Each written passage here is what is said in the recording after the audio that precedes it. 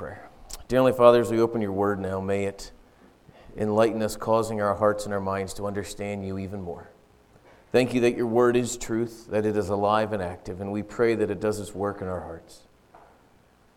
There's so many things that we will see today that our hearts and our minds will be exposed to. May we not be like the fool that looks in a mirror and walks away and forgets what he looks at. Help us to look deep into the mirror of your truth and your word and see you and see us more clearly. We see our own hearts and we see how we are prone to wander. We see how we are prone to cave and to conform to this world. And as we just, in a way, sang a prayer that the church would rise and see their call and follow Christ their captain. Help us to do that now. In your name we pray. Amen. When we think of the topic of work, there's a lot to be said about work. I spent a little bit here just getting a couple of I thought they were funny quotes off the internet about work, just because there's a lot of things that people have to say about work. One quote I found, it said, doing nothing is hard to do. The reason why doing nothing is hard to do is you never know when you're finished. All right. Another one that I found, it's hard work never killed anybody, but why take a chance? Another one, I guess this guy must have been filling out job applications a lot. He says the closest to perfection a person ever comes is when they fill out a job application. And then last but not least, I think this one must have been written just about the other day. It says people are still willing to do an honest day's work. The problem is they want a week's pay for it. And all of these things are true. All these things we can chuckle about when it comes to work. But I think many times, because we live on the opposite side of the fall, we forget what work is all about. And so we have a negative view of work when work was never meant to be a negative thing. We'll discuss more of that when we get to Genesis chapter 3 about work. But we are on the front side of the fall, where God is going to give Adam some work to do. So let's look at our text here in Genesis 2, 15, 17. The Lord God took the man and put him in the garden of Eden to work it and to keep it. And the Lord God commanded the man, saying, you may surely eat of every tree of the garden, but the tree of the knowledge of good and evil you shall not eat. For the day you eat of it, you shall surely die.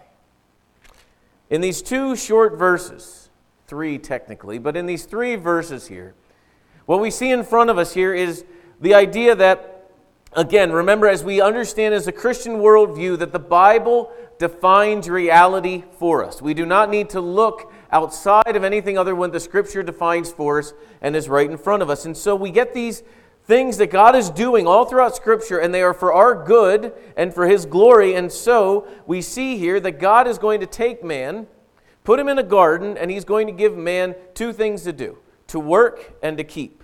So literally, point number one is going to be the idea of work.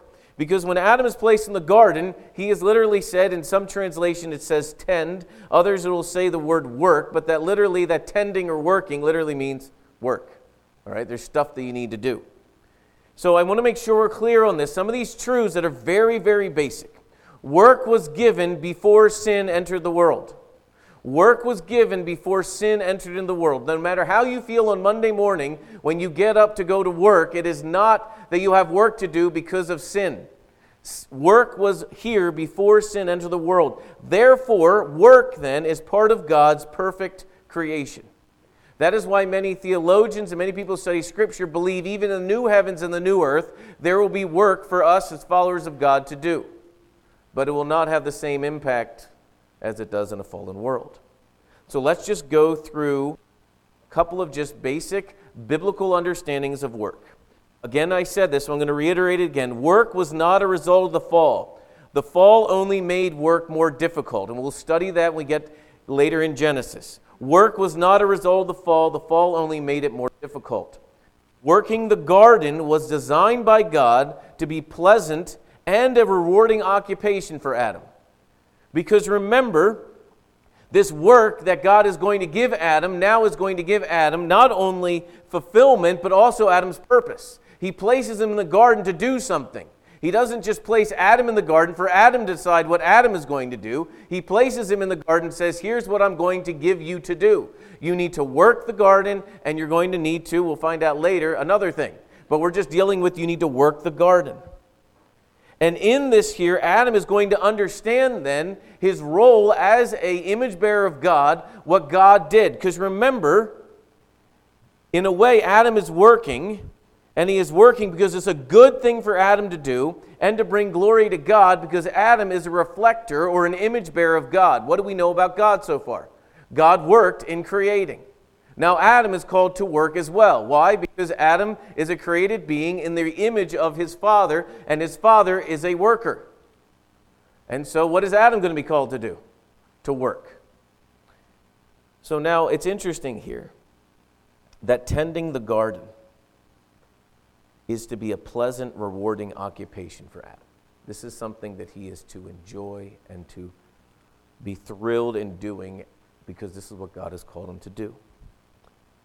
Now, the Bible has a lot to say about work. I'm just going to give you a quick, short summary of a couple of things there that the Bible has to say about work. In Leviticus 27:30, we have the idea that the Israelites were told to bring a tithe to the Lord. And why were they told to bring a tithe to the Lord? Is because it's to remind Israel that even the source of their ability to work and the sheer fact that God is blessing them is all from God. That Israel is not just doing this rogue on their own, that God is the one who is the supplier, the giver of all things, and even the giver of work for them to do, and they are to thank God by giving money or resources or whatever back. Even they would call it the first fruits, understanding that nothing comes about without God's hand, because they are the creature, He is the creator. In Colossians here, where Paul is talking to them, he tells them there is a work that God has given them to do, and they are to be thankful in it. This is even post-fall. This is even in a sinful world, that the work that God has given them to do, they are to understand that that is God giving them that work, and they are to be grateful and thankful in it. How are we doing so far when we hold the mirror right now up to our own Monday job? Next, in Ephesians 4:28, it talks about we are to work to provide for our basic needs. And the text even goes on to give us the idea that not only are we to work for our basic needs, but also to work hard enough that we are able to help supply those who are unable to work.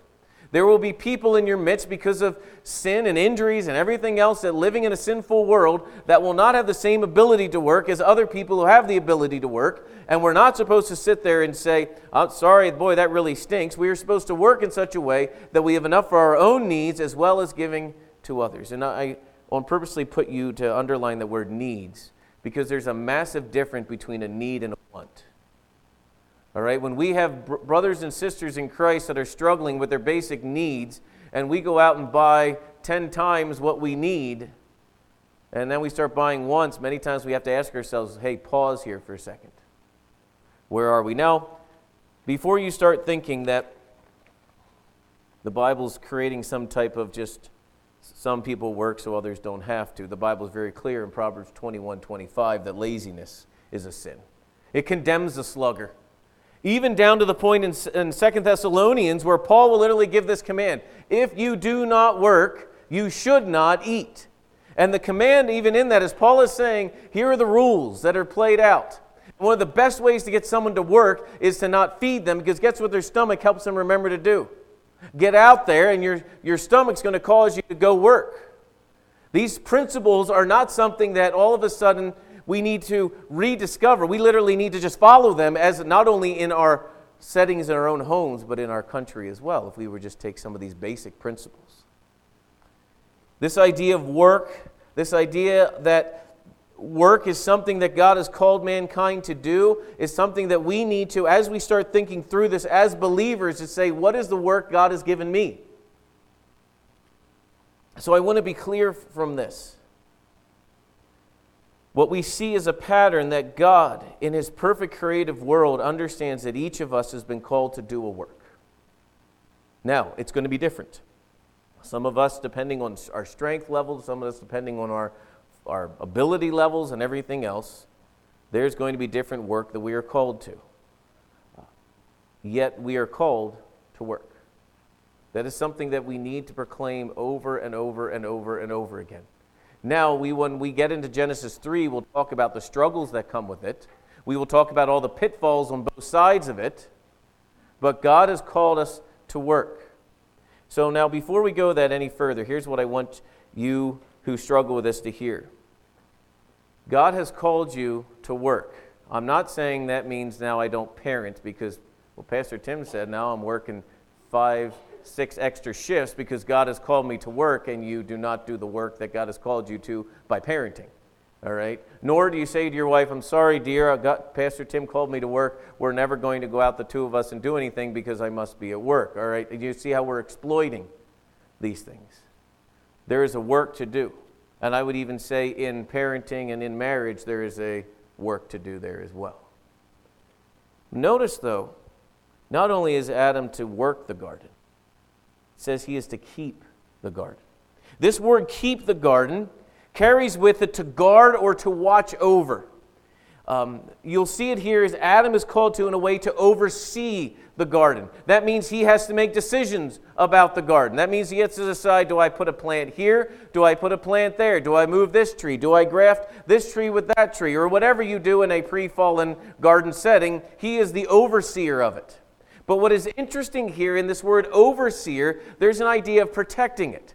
Now, that should cause us to pause here for a second.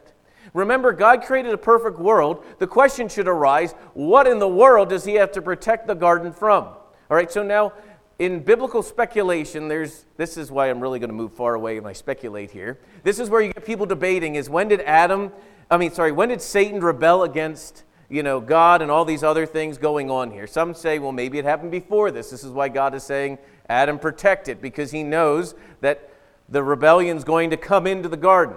Or, as some would say, God is telling him this because after God is telling him this, Satan is going to rebel. Either way, it is very clear that Adam, when he is given the ability to guard the garden, he is given that, and then that ability to guard the garden is literally removed from him and given to someone else. This same word to guard the garden is actually used when Adam and Eve rebel against God and God places someone else to guard the garden. You know who he places to guard the garden? A cherubim guarding the garden, guarding entrance to the garden, to the tree of life. That same word guard there is what Adam is given, and that ability to guard and oversee the garden is stripped away from him and given to someone else, which we'll dive into later. So now we have to, before we go into the command that God is going to give, and we got to talk about Old Testament characters. So we see Adam here, and then we're going to see Seth, and then we're going to see Cain and Abel, which actually Cain and Abel, then Seth, and all these other incredibly gifted men throughout the Bible. You're going to see gifted women throughout the Bible. You're going to see all of them. How do we respond to them? What is the point of telling us about all of them? We're going to end the service in a song. Now, we're not there yet. I still got 2 points. But we're going to end the service in a song talking about how Christ is the better Adam. Now, we will develop this far greater, but we've got to introduce the song to you now for you to be able to understand it. So when we talk about it even greater length, you'll get it now. But even in the song that we end with, there is so much depth in this that Adam is not the end of it all. Now, at the moment, Adam seems pretty great, doesn't he? He's in the garden, tending the garden. If you don't know, let's pretend like we don't know the fall's coming, right? Adam, perfectly created guy, ready to go. What could be wrong? God's going to give him Eve, and they're going to live in the garden together. No issues, right? Well, we're going to find out that Adam's going to fail. We're going to find out that Seth is going to fail. We're going to find out that Abel and Cain and all these guys are going to fail. But what do all their failures do? Point us to someone better. Until one day, the perfect Adam is going to come and do all that the first Adam couldn't do. And this is giving an example of how this plays out. We will spend some time, I haven't decided if it's going to be in Sunday school or if it's going to be during a sermon, looking at Adam, who was now commanded to do something in the paradise. With a full belly, Adam is commanded, do this, and obey. Christ, the perfect Adam, is going to be driven into the wilderness 40 days without food, with an empty stomach, and succeed where the first Adam is going to fail. And so, in a way, you're supposed to see this beauty of it. Because even when Mark in his gospel is writing about Jesus being tempted, what we see is, it says in Mark, and he was driven amongst the wild animals. Trying to help you understand what's Adam doing amongst all these animals that are not wild, with a full belly and everything else. And Adam, in his time of tempting, absolutely failed. But Christ is going to succeed in his tempting. That is why we look to Christ not to Adam. But as we are going along now, we don't know that part of the story yet, speaking, and we've got to look at Adam, because Adam is given a command. Notice the command here in verse 16. And the Lord God commanded the man, all right? Now, whenever we get a command from God, there's a biblical pattern that is usually seen in these commands. Notice the biblical pattern that is here. It says, you may surely eat of every tree of the garden. Every tree of the garden, God says, guess what? Go ahead and eat of it. Fill your stomach. Enjoy these trees that God, by His grace and mercy, has planted for Adam. So from a spot of mercy and grace, now God is saying, as a lovingly Father, out of all the trees you may eat, because I love you and I care for you, I'm placing you in a garden in paradise. Now, go fill your stomach with all these things, except there's one tree that you can't eat. And here's what He commands him. From every tree, but do not eat from this tree. So let's think about all of the trees he's able to eat from. The tree of life is in the garden, is it not? Now again, we talked about this a little bit last week, but I need to bring it back up again. We don't have the tree of life mentioned here, but it was mentioned in last week's passage. This tree of life is a tree that if eaten, it seems, as the Bible clearly says, that it seems that this person who eats of the tree of life has eternal life. All right, that is why they are limited access to the tree of life after they rebel. We never know if Adam and Eve ever ate of that tree. But we do know that eating of that tree, after they have eaten of the tree of knowledge of good and evil, was a bad thing, and God brings a cherubim down and says, you're not doing it.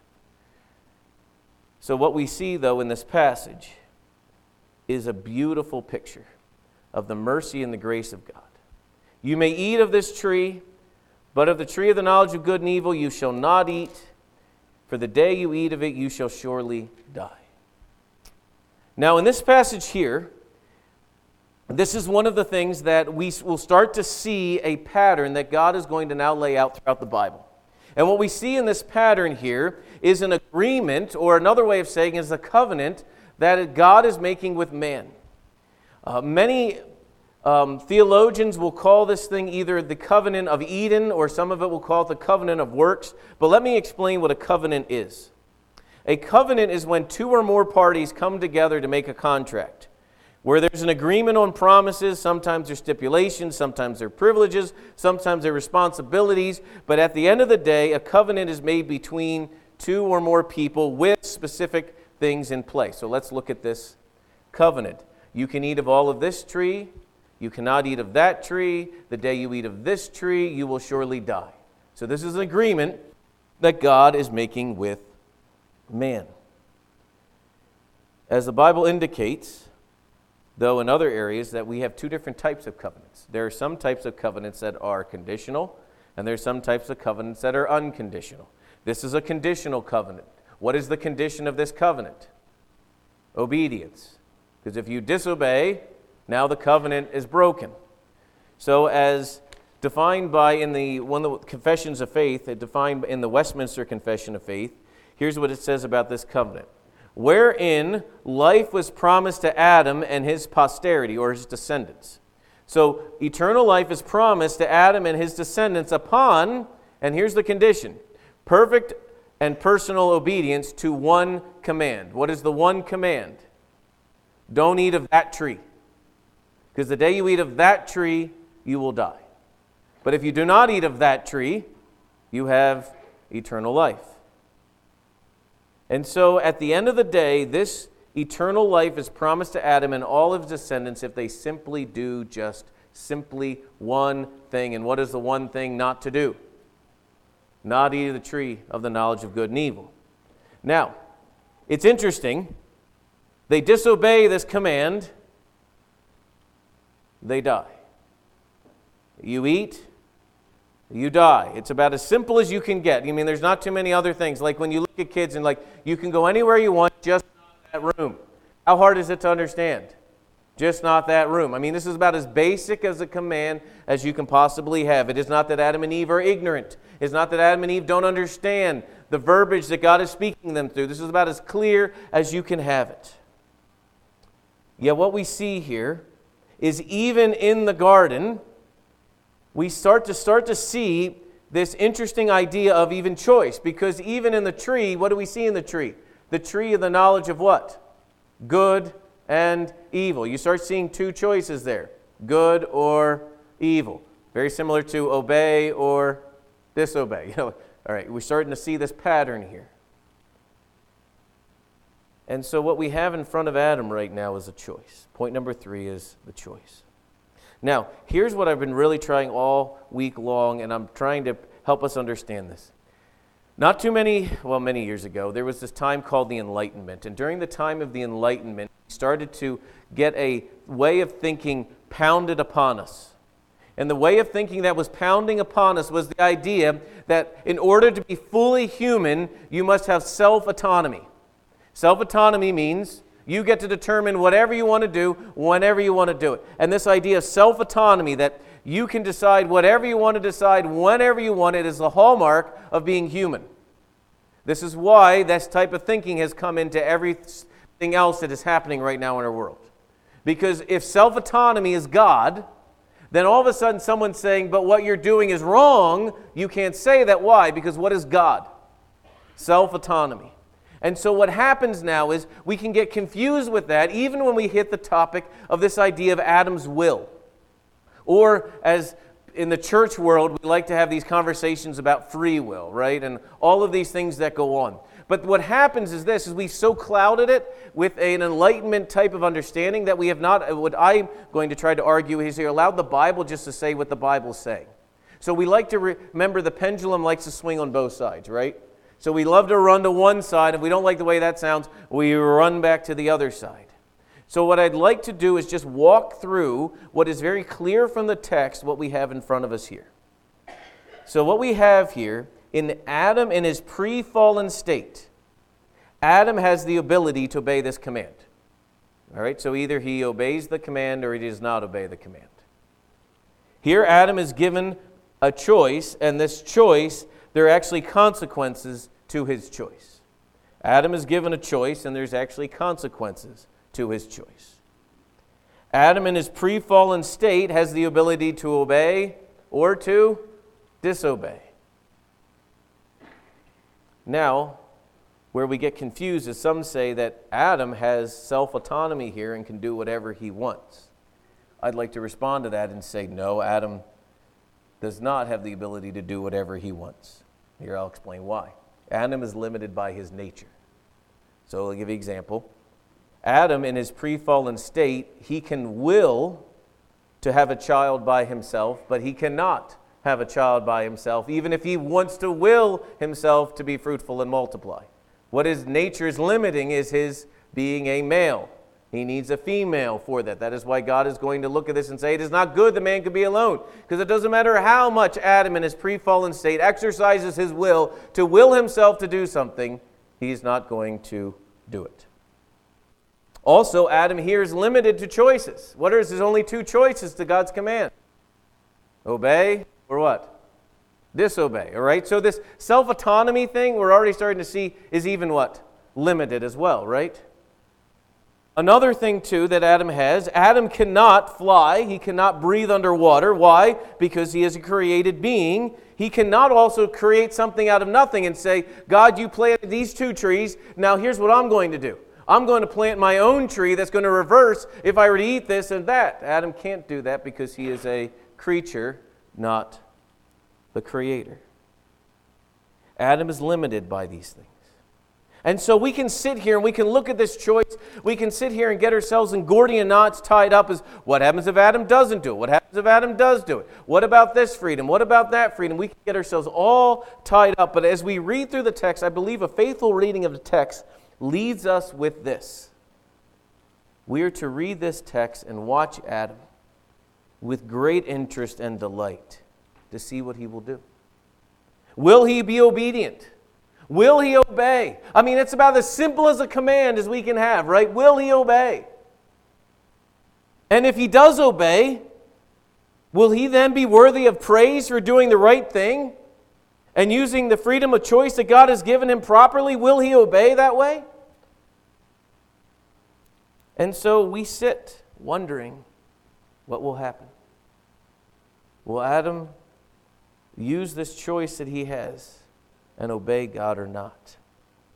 But here's what I want to also establish so far. Because we can get very quickly, I think, down wrong paths. And so here's the part I want to make sure we're clear on. God, before he created the world, God had planned the beginning from the end. Before the foundation of the world, he has brought all things together, and they are going to happen just the way he decreed it. That is clear from Scripture. Here's also as clear from Scripture. Adam has been given a choice with eternal consequences. That is also clear from Scripture. What Adam chooses, he is responsible for. God is not the author of sin. The consequences of Adam's sin are just as real as the choice that Adam made to sin. Yet we know, and I'll go from the very beginning, that God has decreed the beginning from the end, and he has decreed the beginning from the end, and everything that has takes place according to God's decreed will. Now you may sit there and say, well, wait a minute, if God already decreed it, was Adam just doing what God had already decreed or not? Right? And guess what? The Bible does not answer that question, so I would say we don't ask that question. Guess what we ask? Am I being obedient to what God has called me to do? Because we love to go down this route, right? We love to go and look under things, and this is where I would love to say to ourselves, if we not understand Deuteronomy 29:29, because Deuteronomy 29:29 reminds us that the secret things belong to God, but the things that are revealed belong to us. So what are we supposed to proclaim? Both of these things, that God is sovereign over all things, he has decreed the beginning from the end. And Adam's decision does not all of a sudden cause God to have to do plan B. All right, isn't it interesting that even now, I'll give you an example real quick. All right, so it's raining right now, right? So let's go all the way back through. So this morning, actually yesterday afternoon, we're going to do a little side note here. Yesterday afternoon, we're driving the car. I said, Allison, I think we're going to start, is it supposed to rain? You know, the weatherman had said like 90% chance of rain yesterday, right? On today. And I said to Allison, why don't we just have a couple of guys, I'll read a text about God bringing rain, and we'll have a couple of guys pray for it to be raining. And I'm thinking it'll probably be raining while we're doing that, all right? And so then the whole time I'm wondering in my mind, am I going to do this or not? And it's 10 o'clock this morning, and what is it outside? Sunny. All right, and I'm like, oh, that was not the way this whole thing was supposed to, work out. We're supposed to be thanking God for the rain that he already had brought, all right? And so then I'm like, do I even mention it? Do I even start off? We should thank God for the rain that really hasn't come yet, that maybe will come, that maybe will not come, all right? And God, who decreed the beginning from the end, I said, I just know you, Lord, you laid on my heart, we're just going to be faithful to that. And did God know when we needed rain? And it came exactly when he had planned it. And we are not to sit here and say, did we somehow tempt God this way or that way? What are we supposed to respond? Thank you, Lord, for bringing the rain. We didn't deserve it. We don't deserve anything. Thank you for bringing rain when we need the rain.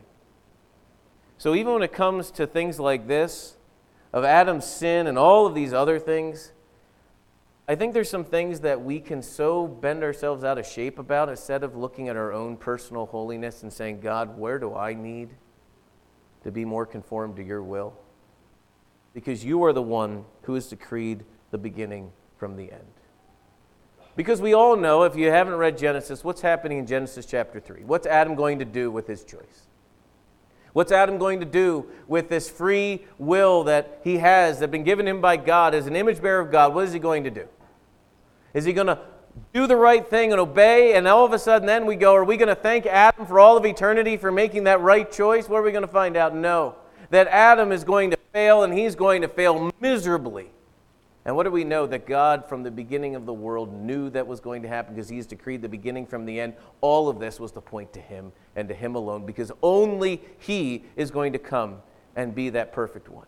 Because think about this. The covenant that God made, the covenant of works, was made with God and man, right? Do this, God says, and you will have life. That is why we need, not only do we need God to do something, we need the perfect God and man to come to live the perfect life that Adam could not live, that we needed a God-man to come and hold the covenant that Adam would never have kept.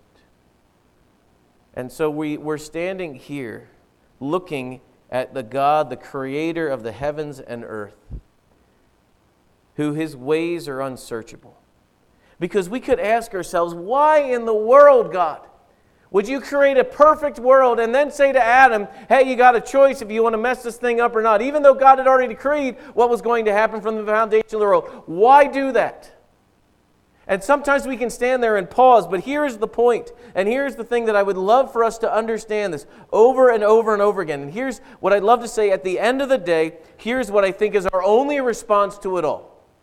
Everything God does is perfect and completely wise and is the fittest means to accomplish everything he has decreed. How many of you have heard that before? If you haven't, I've actually said that every single sermon except for one. Because guess what I'm praying us as a church we understand? That everything God does is perfectly wise and is the fittest means to accomplish everything he has decreed. And here's why. It is easy for us when it is raining outside to say, oh, that is so right, isn't it? But when we're holding a loved one that should not have passed as early as they passed, and we're holding him in our hands, can our hearts say the same thing? That everything God does is perfect and is completely wise and is the fittest means to accomplish everything he has decreed. Do we really trust him that much? Because it's easy to trust him when the crops are getting what they need. But it's hard to do it when, and you can fill in the blank. Because here's what happened. I had the privilege of going and seeing the Yorgeys this week. So I'm in there talking to Larry and Dot. And as I'm sitting there talking to them, in 2002, my grandparents, both of them were 84 years old, and they were driving down the road one day, and they hit someone. Both of the airbags employed, and they were both killed by the airbags because of their age. Now I'm sitting and looking at two 85-year-olds who survived with broken sternums. That doesn't seem fair, does it? That doesn't seem right. Why their grandparents, but mine were taken? The only answer we have this side of eternity is this. Everything God does is perfect and completely wise and is the fittest means to accomplish everything he has decreed. Do I really trust him? I sit there and say, thank you, Lord, that you preserved that life. Thank you, Lord, that you took that life. It's easy, but it's not. Because at the end of the day, do I really trust him? I think a lot of these things play into our own heart and mind as we read the book of Genesis and we say, God, why would you do it this way? Why do you do it that way? Why this, why that? And the answer from heaven comes, do you trust me? That what I'm doing is for your good and my glory. Let's pray. Dear Heavenly Father, we thank you that it is by your grace that we live and that we move and have our being. As we awake from our sleep Monday morning, help us to understand the work that you've called us to do. We are to do for your glory. As we're about ready to sing a song that reminds us again of the depth of who you are, the beautiful understanding of Scripture, help us to see it in all of its glory, how all of this points to you and you alone. We ask these things in your Son's name we pray. Amen.